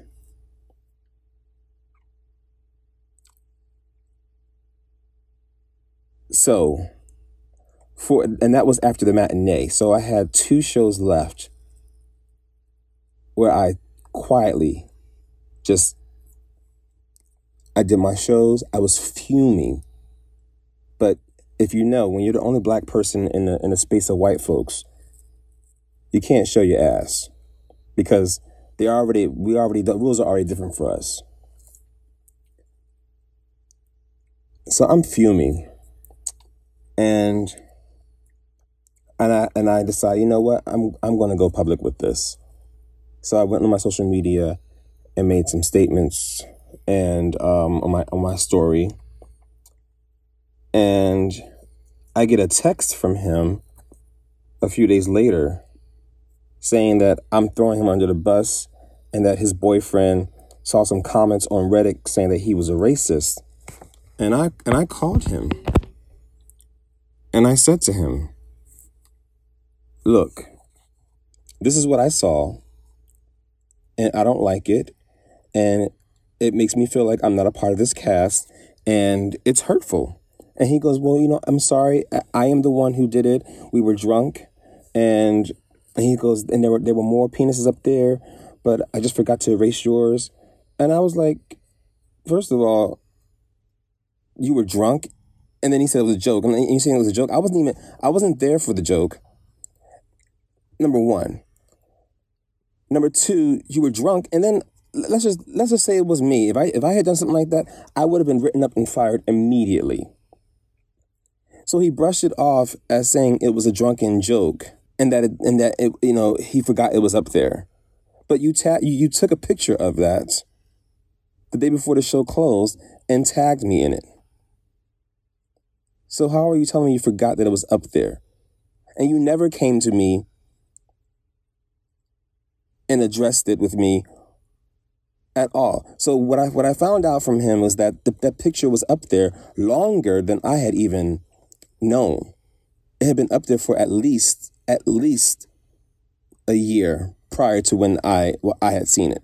What happened afterwards, you know, I went public with my story. I shared some things. I shared the pictures online. And he again reached out to me and said, I thought we talked about this. I apologize. And I was like, first of all, this is not about you. And this is bigger than you. And also, if you're going to apologize, how about you own up to what you did? Because I'm being dragged on the internet.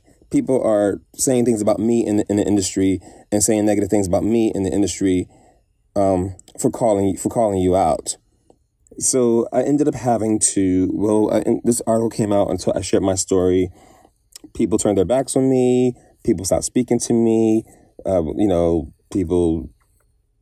stopped getting called in because, you know, he's a dance captain. So he works with these casting directors and these choreographers and whatnot.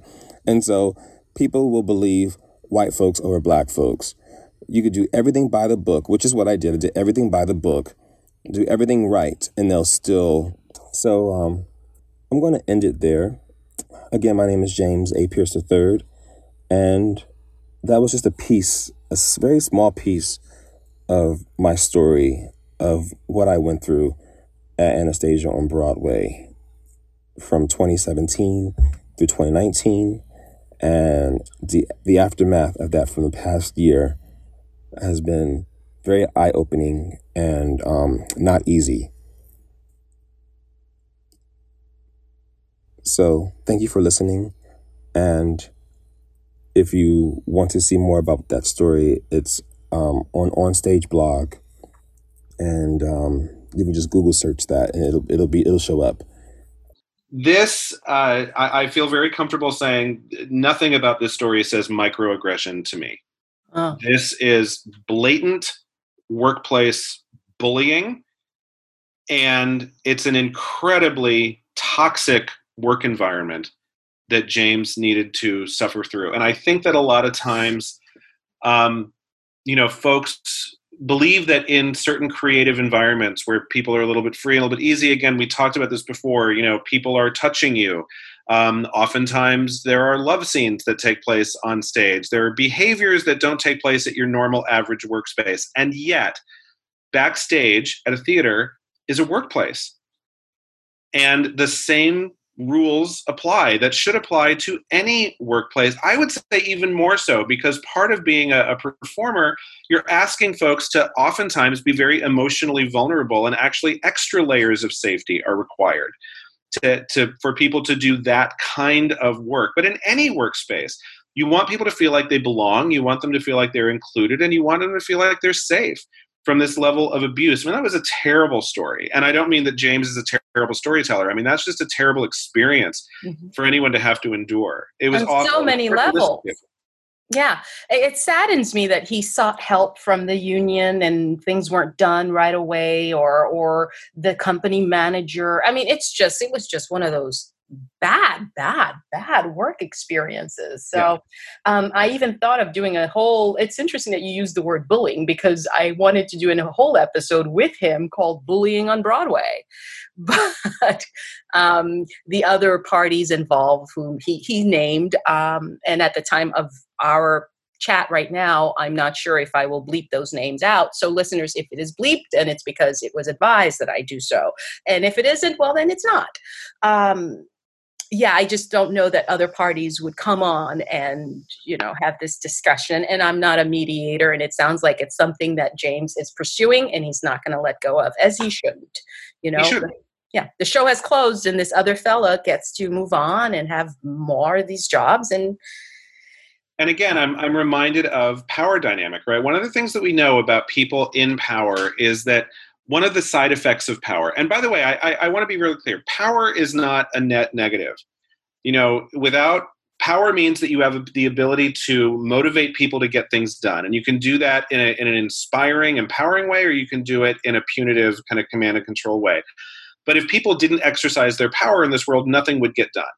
And in the world of, let's just use the theater as an example, the director has the power to tell people where to stand and where to go, because otherwise things would not happen, right?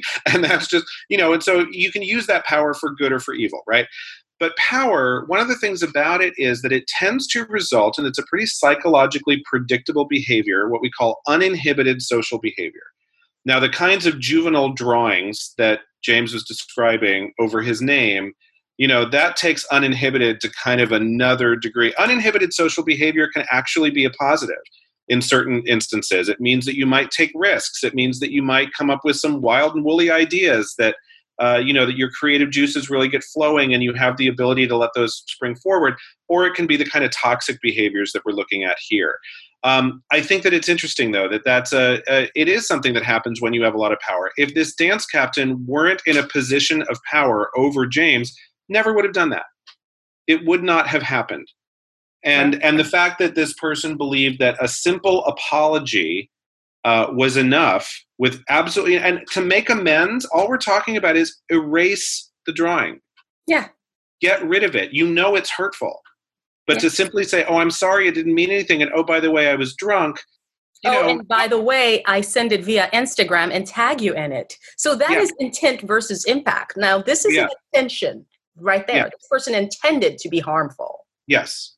And then, but to your face, I'm going to simply say, oh, gosh, I'm sorry, and I was drunk. And, a lot of times alcohol actually reveals more than it creates, And so, I listen, I don't know. We haven't heard the other side of this particular story, but I tell you, I hear James's story, and it hurts to listen to. And if it hurts just to listen to it, one can only imagine what it was like to have to show up to work every day. Yeah. 8 shows a week and work alongside people who, it doesn't sound like James had a whole lot of allies either. We had a couple of stories that we listened to where the power of allyship really showed up. And it sounds like he had a lot of people who were saying all the right things. We'll take care of it. Just focus on your work. This will be handled and you don't have to do a thing. And if that had been followed through, this would have been a much more positive story, because there are jerks out there. Look, there are jerks everywhere. But the people who are responsible for managing that really need to step up, because no one in any kind of work environment should have to dread going to work and facing the kinds of behavior that James endured for months. Wow. Yes, I know. It's something. So the rest of the story remains to be told. I will follow up and certainly keep you posted about it. I'd love to hear, yeah. Yeah, as we wrap this up, dear Eric, I have to mention that you are a whole human and that you have other interests outside of what you do, diversity, inclusion, and being this microaggression expert of sorts and a member of the LGBTQIA community. But you also have an interesting podcast. Let's talk about that super briefly in case we want my listeners to go check you out, because what you're doing sounds like a lot of fun. I would love to. Yeah, we have a little show. My friends Allie and Matt and I, about my gosh, we have about 28 shows a year. So we kind of put our stuff out in these little mini seasons. And what we do is we go back in time 10 years, 25 years, 50 or 75 years, and talk about a slate of movies that came out during that year. So right now we're recording episodes all about 1970. And some of the films on the docket are Patton, The Boys in the Band, which is one of the first ensemble mainstream films ever made about the LGBT community. The Great White Hope, starring James Earl Jones in one of his first film roles, as a takeoff on the boxer Jack Johnson. Let me see, Love Story, which I expect will be completely sappy and, infuriating in lots of ways. MASH, the original MASH, before it was a television show. So yeah, we're kind of going back and saying, basically, how do these hold up? Watching them 50 years later, what are we learning about 1970, but what is it still telling us about today? Did something about this just strike a universal chord about the human experience that still speaks to us, or is it just best left in the past? And we encounter both kinds, and we try to have a good time. I imagine. Yeah. What's the name of the podcast, and where can we find it? So we call it the Rewind Project, and you can find it pretty much anywhere you look for podcasts. But you could always start at our website, which is rewindpod.com. And there are links there in the show notes. That'd be great. Yeah. Thank you so much. Put the links in the show notes. Yes, thank you. Special thanks to Susan Dalian, Antonio, Tekenia, Rachel, Isabel, who is my cousin, by the way, Charmaine, Sean, Bernard Addison, and James Pierce the third. Eric, I thank you so very much. Do you guys have a signature sign off on your show, the Rewind? Yeah, we always end with the simple phrase, be kind, rewind. Okay, well, thank you very much, because that is how we're going to say goodbye to my listeners today. Listeners, be kind and rewind. Yay! Bye. Bye.